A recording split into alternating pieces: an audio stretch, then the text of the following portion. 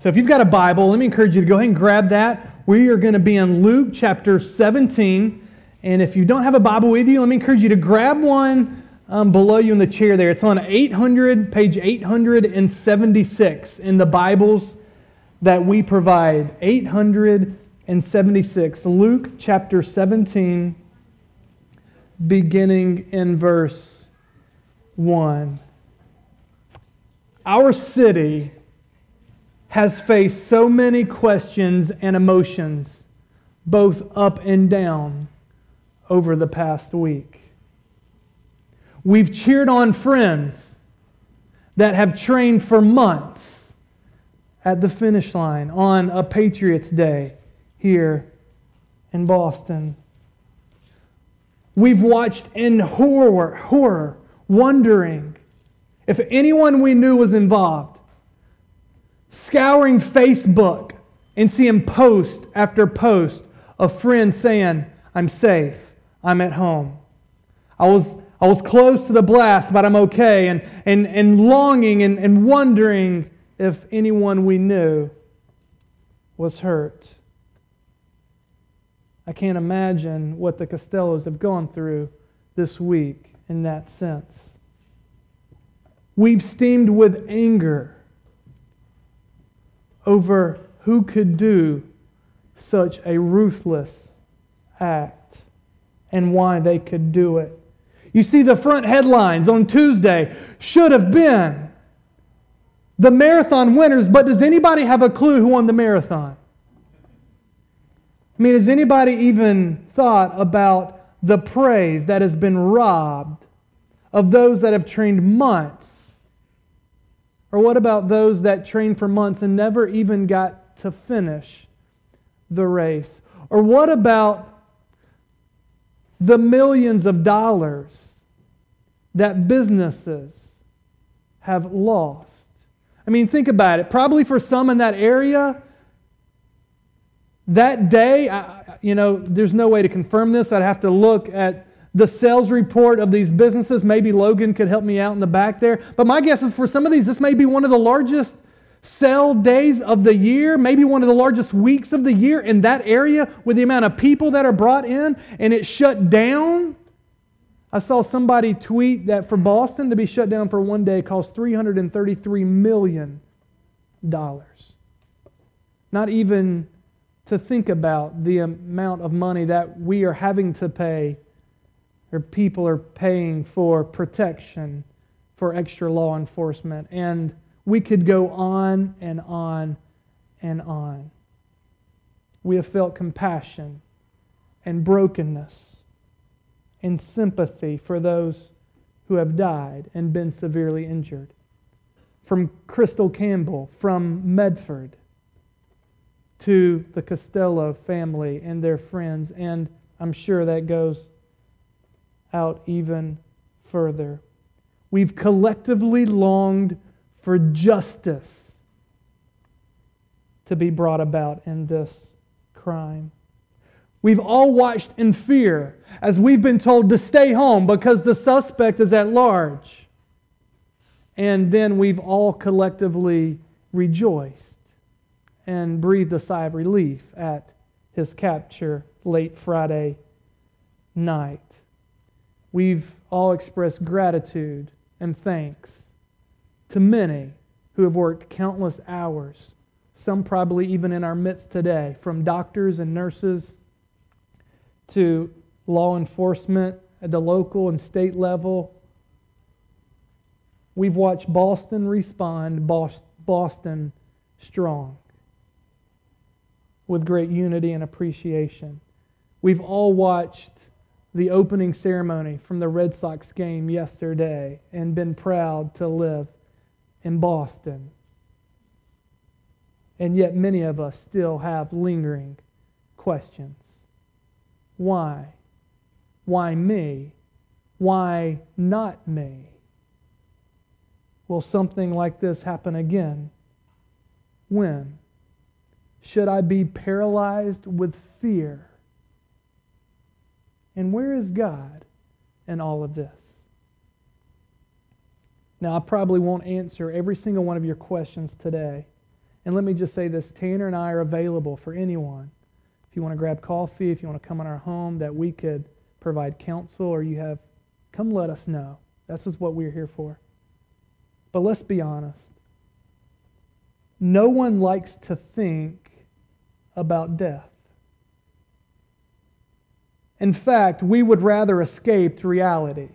What we want to do is we want to turn the Red Sox game or go to a Red Sox game and a Bruins game and actually pretend as if none of this ever even happened.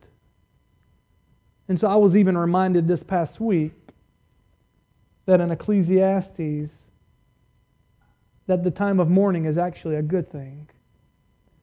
Because the time of mourning reminds us of the reality of life and death. And so here's my challenge for you today. My challenge for you today is to take a mirror and put it in front of you and to stare into it and to let that mirror stare into your heart. Because I can't control what happens beyond my ability to the suspect and at large, but I can control how I respond within my own heart and make much of God. And so the question that I want to continue to come back to today is, how is a Christian to respond in such a way that makes much of God in the midst of much tragedy? And I believe as we continue our study through the Gospel of Luke, that we are provided with such encouragement in Luke 17 this morning. And so the point of the text this morning is that we should clothe ourselves with traits of a growing disciple. And that in Luke 17, Luke gives us 4 such traits that will be very pertinent to what we've all faced this week. And so Luke 17, beginning in verse 1, this is what it says. And he said to his disciples, temptations to sin are sure to come. Let me just pause right there. Temptations to sin are sure to come. Doesn't this remind us that we live in a world that is not the way it is supposed to be? Temptations to sin are sure to come. We live in a world where Jesus is saying, hey, by the way, sin is ever present. And temptations to sin will still be present and will still come. This takes us in our minds back to the beginning. Temptations are sure to come reminds us of the temptation where everything went wrong. And so let me just do this for a few minutes. I want to take this as an opportunity to help us think big picture about the presence of sin and evil and suffering on a global scale. And I want to do it using 4 words. The first one is creation. When we go back, and as this takes us back, we're reminded that in the beginning, God created everything good. Indeed, it was very good. Go read Genesis chapter 1. Paul's at 1, verse 31. And God's reflecting on all of His creation, and it was good. It was very good. God did not, He is not the author of sin and evil, as our statement of faith confesses. And yet we know, as He created this earth, and as He created Adam and Eve, and as He placed them in there, in the garden, the good garden, He gave them one command.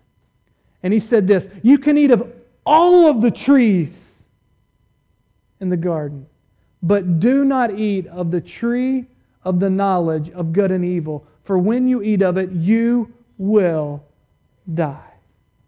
And yet, temptations to sin are, to be sure, we're reminded in Genesis 3 of the temptation between the serpent and Eve. And the serpent said, did God really say that you will die? You see, the way temptation to sin works in us is it's questioning the word and the authority of God. And then as Eve looks and she says, it was delightful and she desired it, and she ate, and she disobeyed God. And like that, she gave Adam, and sin spread like a virus from one generation to the next, and the next, and even to ours. You see, we don't have to read long in Genesis to see the effects of sin. We see in Genesis chapter 3, we see the relationship between man is broken. They now see that they're naked. We see in Genesis chapter 4, Cain and Abel and the first murder. And by the time that we get before the flood, we see God looking at everything He has made and the wickedness that had spread. And yet we also see that relationship between God was broken. They're kicked out of the garden.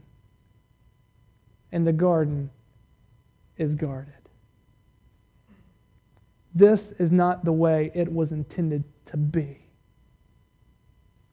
And so as we look at our world, how does a Christian respond to much evil and suffering? We look and we say, this is not the way that God created it. And we see that sin has not only affected relationships between one another and relationship between God, but this whole earth is affected by sin. You see, we've been focusing primarily in Boston, but in this week there's also been other tragedy. West Texas, the earthquake in China, and thousands that have been injured. You see, this is not an isolated case of the results of sin and evil. This is something that is common throughout the whole earth. And yet it is not the way it was supposed to be. Many look at this evil and they say, but where is God? Where is God in all this? Man, if God were good, why would He let so much evil permeate our world? I want to share with you a quote from Alvin Plantinga, who says this. He poses and he says, perhaps the problem of evil is an even greater problem for the unbeliever. And this is what he says. Could there really be any such thing as horrifying wickedness if there were no God and we just evolved? I don't see how. There can be such a thing only if there is a way that rational creatures are supposed to live, obliged to live. A secular way of looking at the world has no place for genuine moral obligation of any sort, and thus no way to say there is such a thing as genuine and appalling wickedness. Accordingly, if you think there is such a thing as horrifying wickedness and not just an illusion of some sort, then you have a powerful argument for the reality of God. Our common experience looks at this evil, and we can commonly say this is evil. And Plantinga says, only if there is a standard by which we are obliged to live can we say that. And so, Christians, we should not worry and fear over the problem of evil. In fact, what I'm going to try to do here is explain that I think we have the best explanation for why it exists and how we should respond. Creation, fall, rescue. In Genesis 3, right after the fall, God makes a promise, and it's a promise of rescue and a promise of hope. He promises that one of their descendants one day would come and destroy the works of the evil one. And this person is Jesus Christ. You see, this virus, this sin spread like a virus from generation to generation, and without exception, it affects every single one of us except Jesus. He was born of a virgin. He lived a perfect life. He never committed any evil. He never committed any injustice. And yet, Look at the injustice that was brought him. I love Tim Keller's reflection on the cross as he says this. On the cross, he went beyond even the worst human suffering and experienced cosmic rejection and pain that exceeds ours. We look at this week and we see the pain that I can't even put into words. I try to empathize and have sympathy, but yet I have not experienced it. So I'm doing my best, but yet the pain of what many are going through and will go through for years beyond years. And yet nothing compares with the pain that Jesus experienced on the cross. You see, it wasn't just the physical pain of the nails in His hand and the thorn on His head and the nails in His feet and the spear in the side.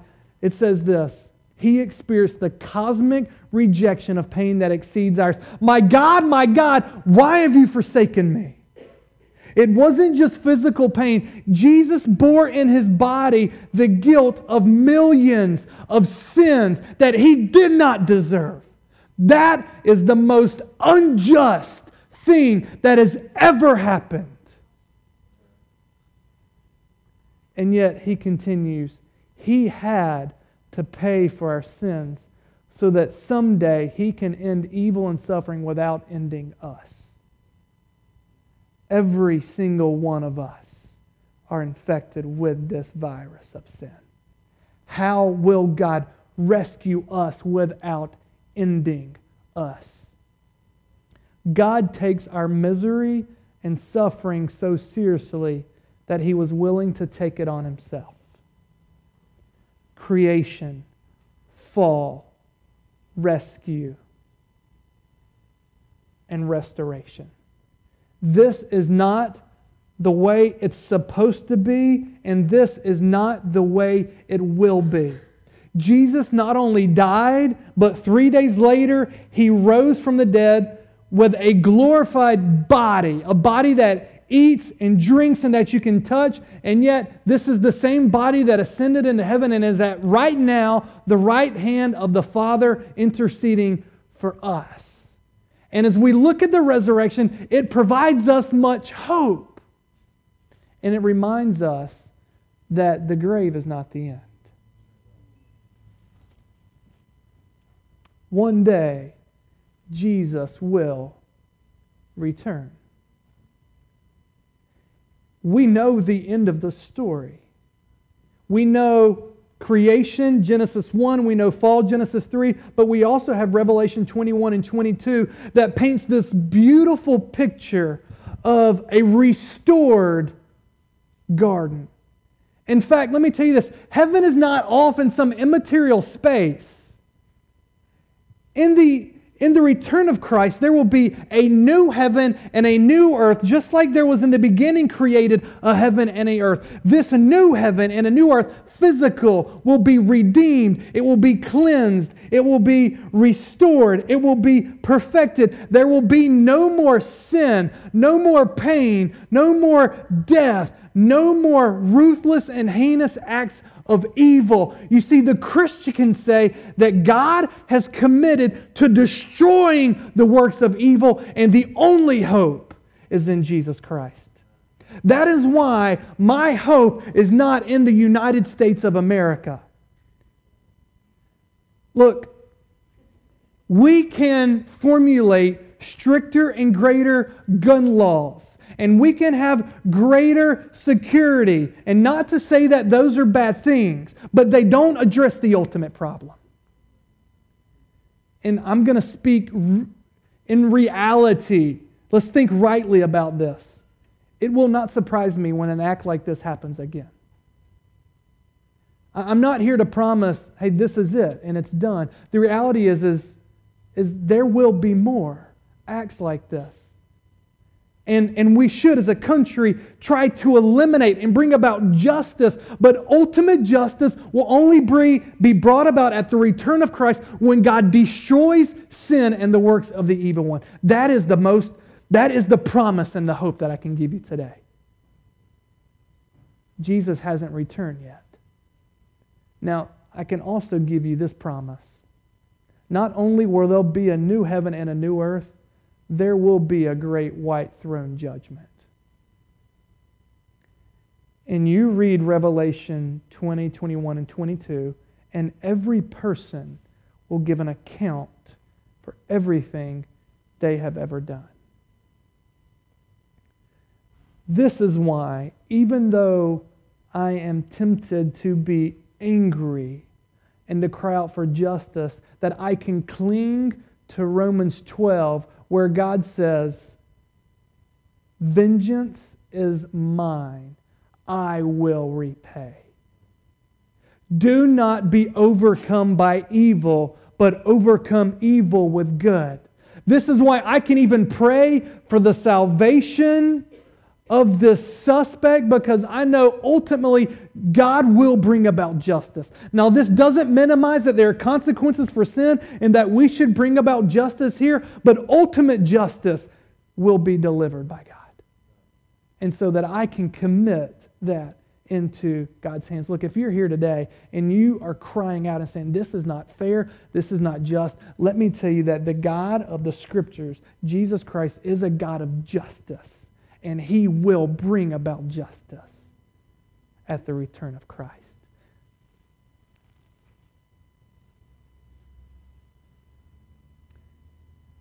Luke 17, verse 1. I haven't made it very far. And He said to His disciples, "Temptations to sin are sure to come, but woe to the one through whom they come.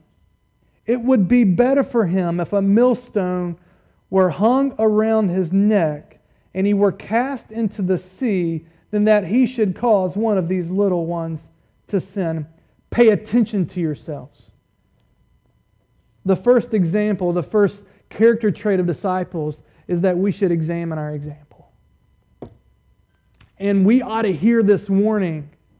Jesus says it would be better for you to drown yourself. The picture here is of immediate death. You tie a millstone around your neck and you throw yourself into the sea, you are dying. It would be better for you to die before you were to cause one of these little ones to sin. Who are these little ones? Contextually, if we're to go to Matthew 18, which is a parallel passage, He's talking about that unless one comes like one of these little ones, like a children, they cannot enter the kingdom of God. That our faith is faith like a child. And so little ones here are not necessarily talking about children. They're talking about new disciples in Christ.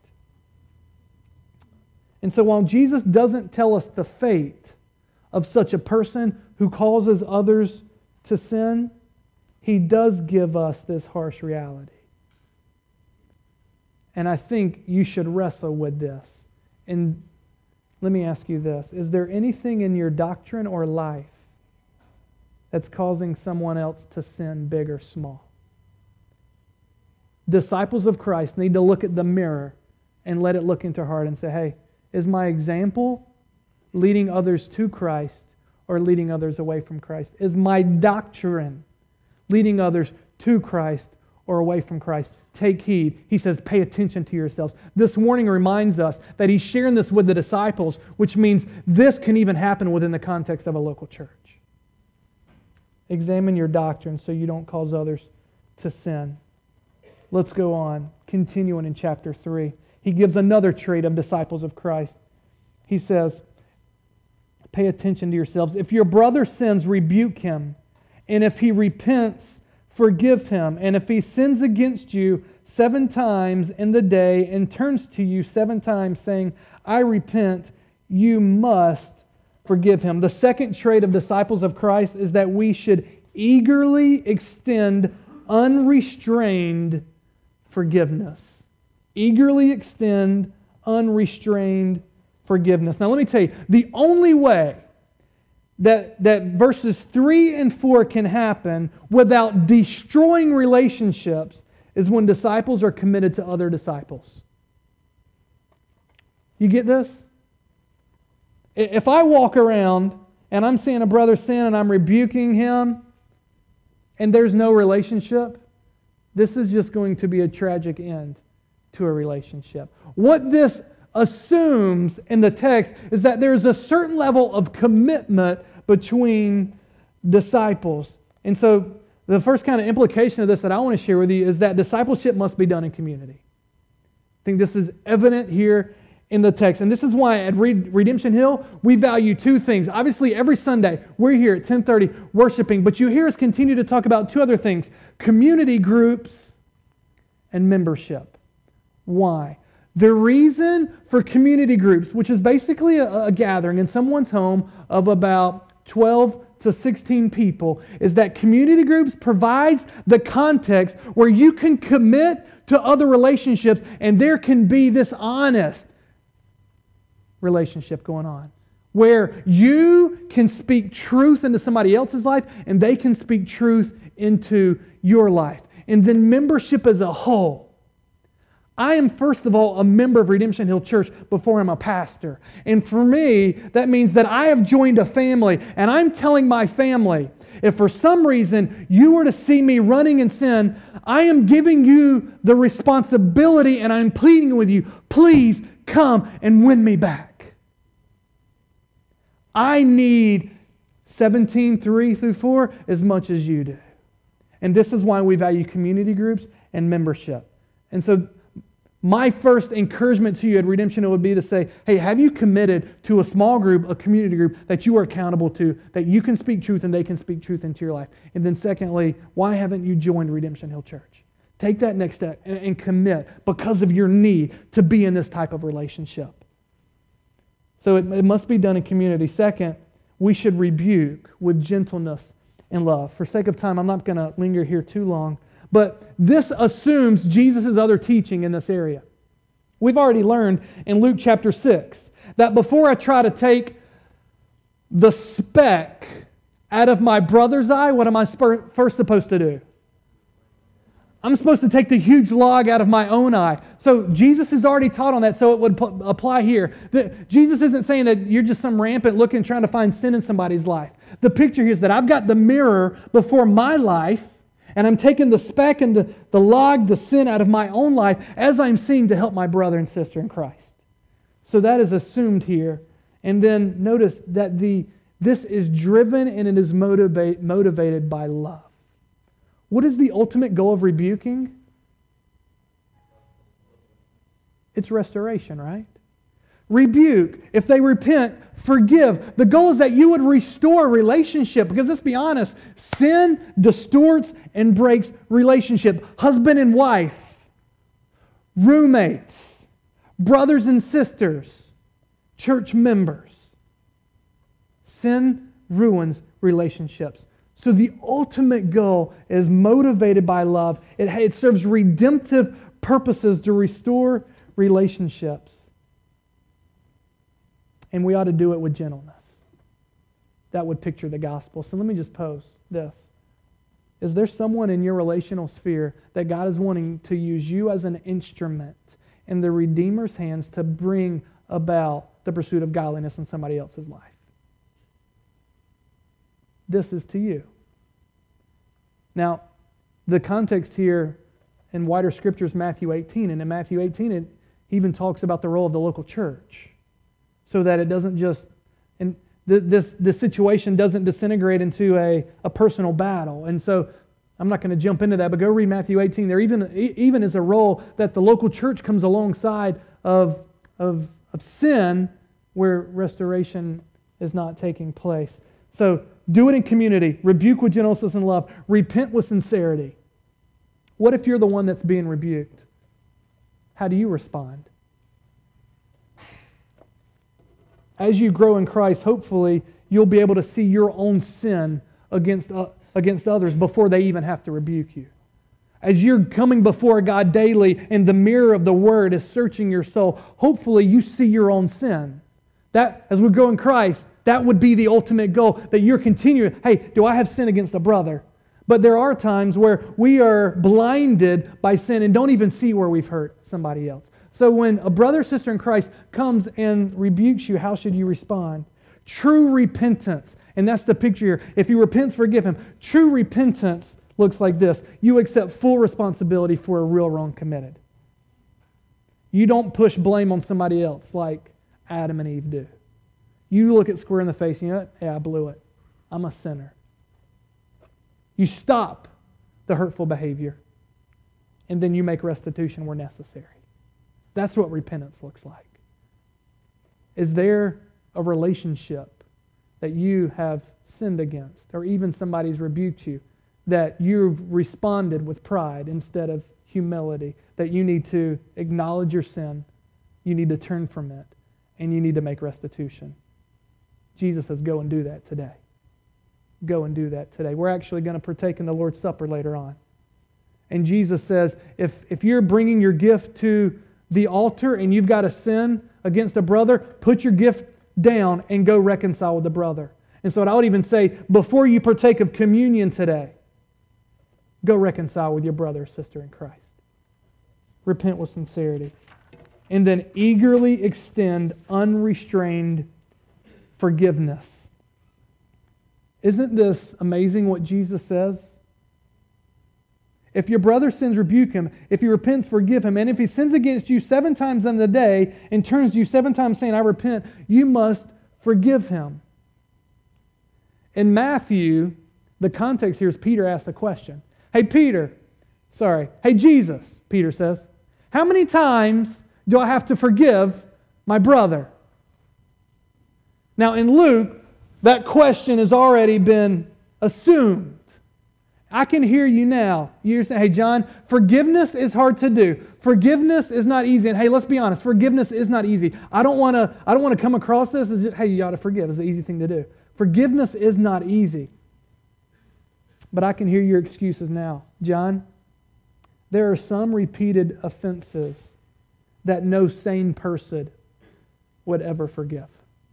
John, do you know how hard it is to forgive some people, to forgive some sins? John, do you know how hard and how much they have hurt me? Let me share a story with you. It actually comes out of Matthew 18. It's actually the story that Jesus shares with Peter. When Peter says, how many times should I forgive my brother? Jesus says this. Let me tell you about a king and a servant. There was a servant who owed his king 10,000 talents. Let me bring that into today's terms. 1 talent equals 20 years worth of wages. Take 20 years worth of wages times 10,000.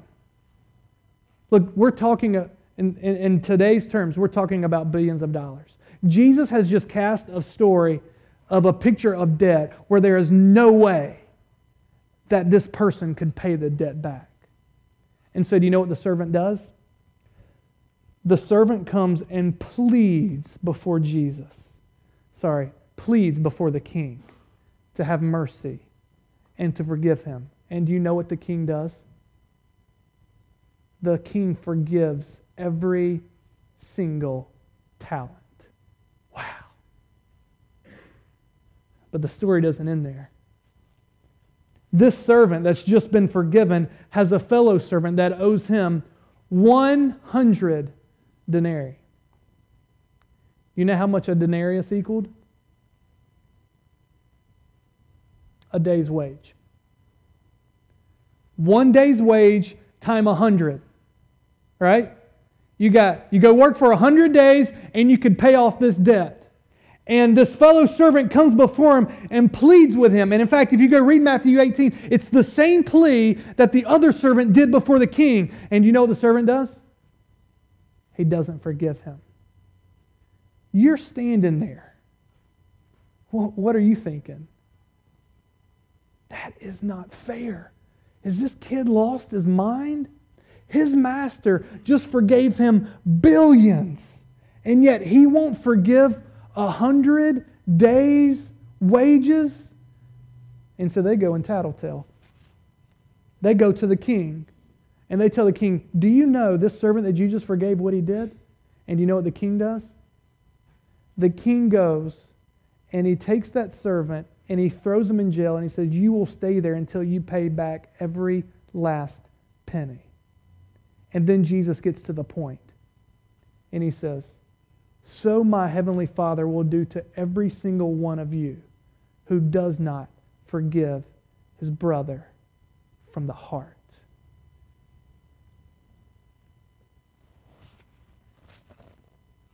No one can ever be in debt to you more than you were in debt to God.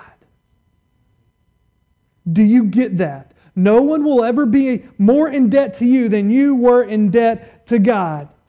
And you may be saying, hey John, but you don't understand. If I forgive this person, I will never be able to forget. Let me just give you some excuses here. Man, I can never forget what this person has done. And let me just tell you, forgiving somebody is not the same thing as forgetting. And we see the scriptures that says God takes our sin and He removes them as far as the east is from the west. But how can God forget our sin? Look, God can't forget our sin. What He does is He chooses to never hold our sin against us. Hey, John, but man, if I forgive this person, it's going to minimize the wrong that they've done. Hey, look, the very fact that you've got to forgive them means that they've actually committed a real wrong against you. And forgiveness doesn't minimize. Look, if this suspect bomber comes before you, how could you ever forgive them? I mean, this is getting really close to the heart, right? I mean, this is one of the prime examples. The thought could be, if I forgive them, well, then that's going to minimize all this pain that he has caused me, and that is not the case. Forgiveness does not... When God forgives you, do you think it minimizes the pain and hurt that you've caused Him? The sin, the wrath that you should deserve? No, it doesn't minimize that. Forgiveness doesn't remove the consequences either. When you forgive somebody, look, there are consequences for sin, and it takes time to build trust. Look, if a husband and a wife, if a husband has cheated on a wife,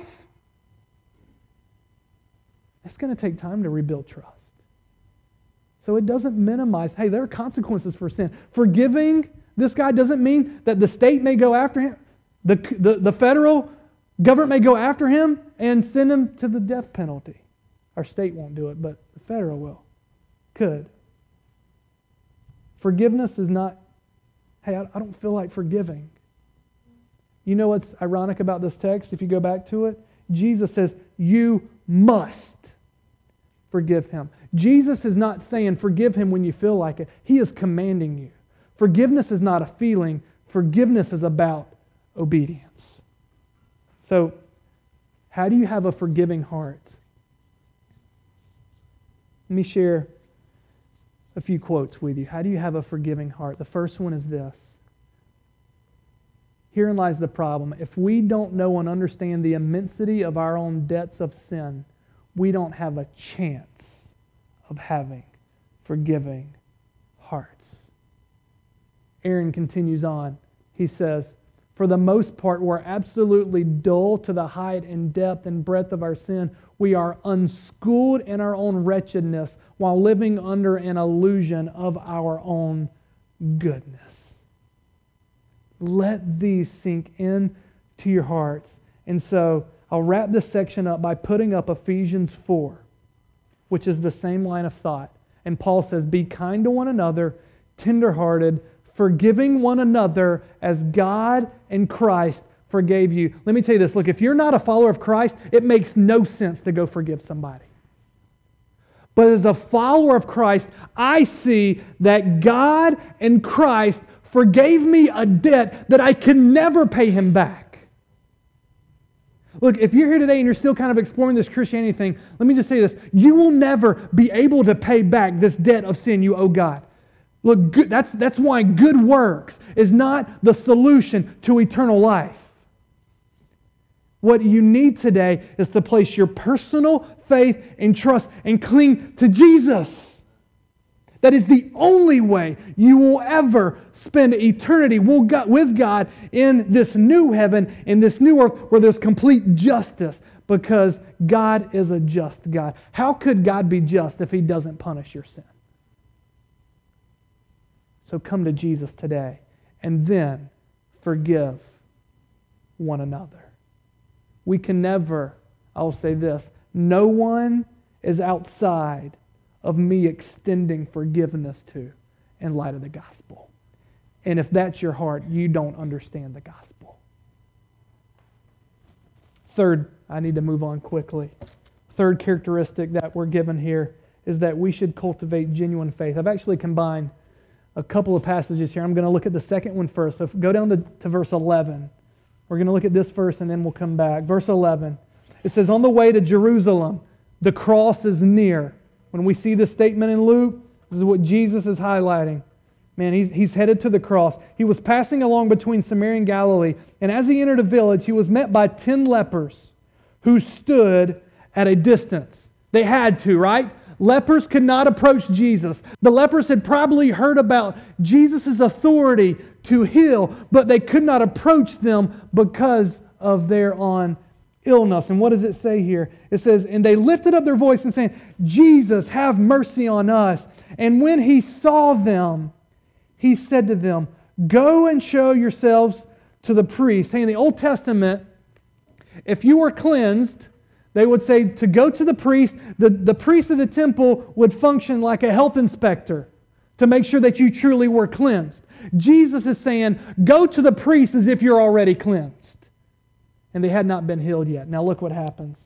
It says, and as they went, they were cleansed. How many of them? 10. Then one of them, when he saw that he was healed, turned back, praising God with a loud voice, and he fell on his face at Jesus' feet, giving him thanks. Hey, do you see what's happened here?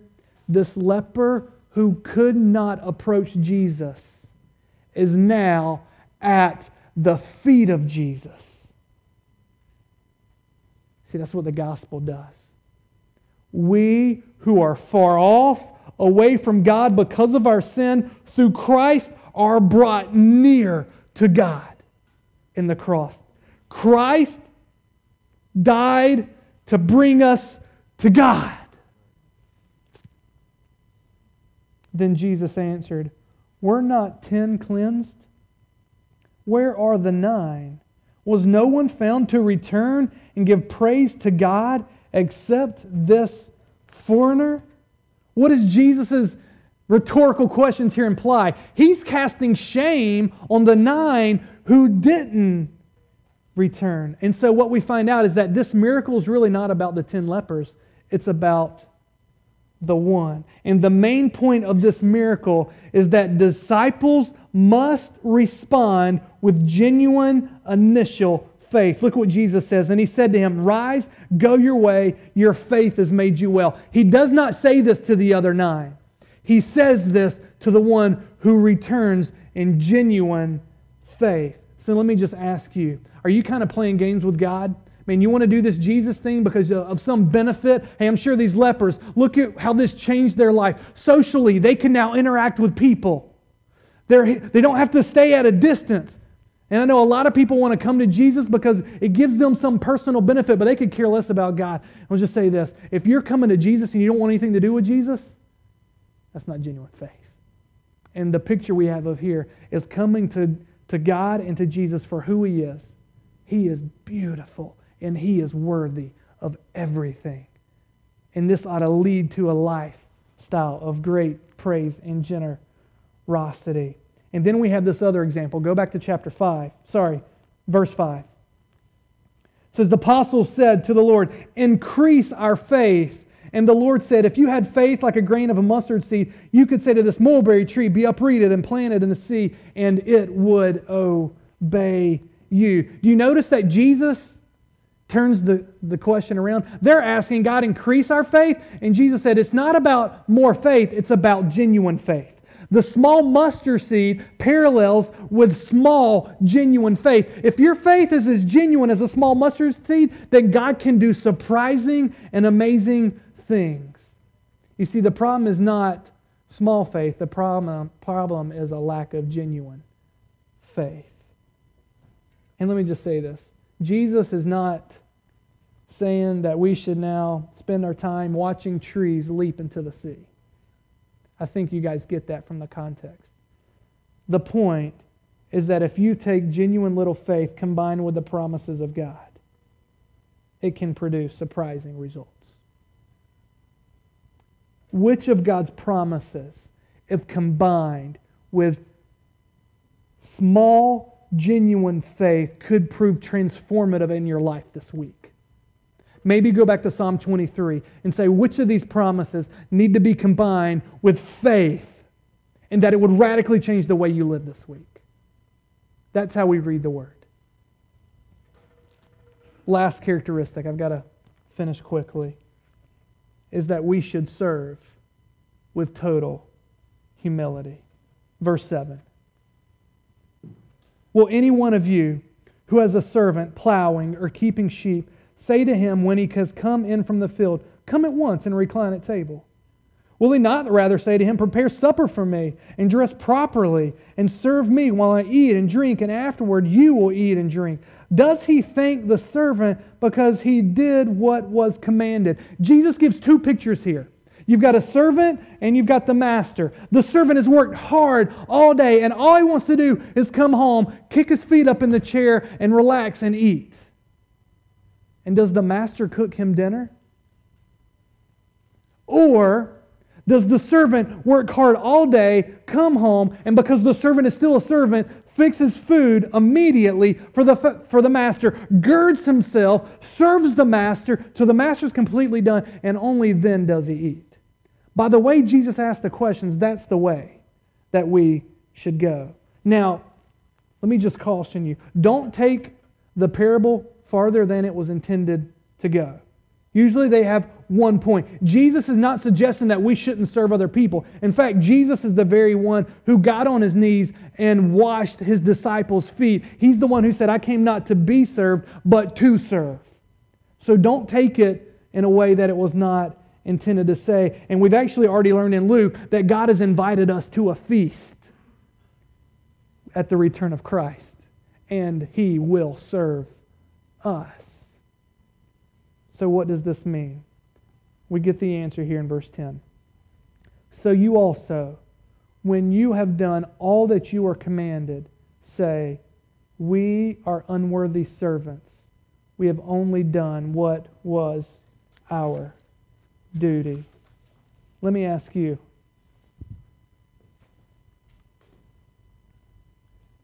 you started to apply Luke 17. You're not causing others to sin. You're lovingly and gently rebuking and even repenting of sin when you're rebuked. And you know what? You are even forgiving. You are showing unrestrained forgiveness to those who don't deserve it. And you're combining that with genuine faith. You know what you're tempted to do? You're tempted to say, God, you now owe me. Entitlement. I need to hear this word. Does anybody else need to hear this word today? Jesus says, after you have done all that you have been commanded. You know what? Sometimes I feel good if I've just done one thing right. And Jesus says, after you've done everything that you were supposed to do, you're an unworthy servant.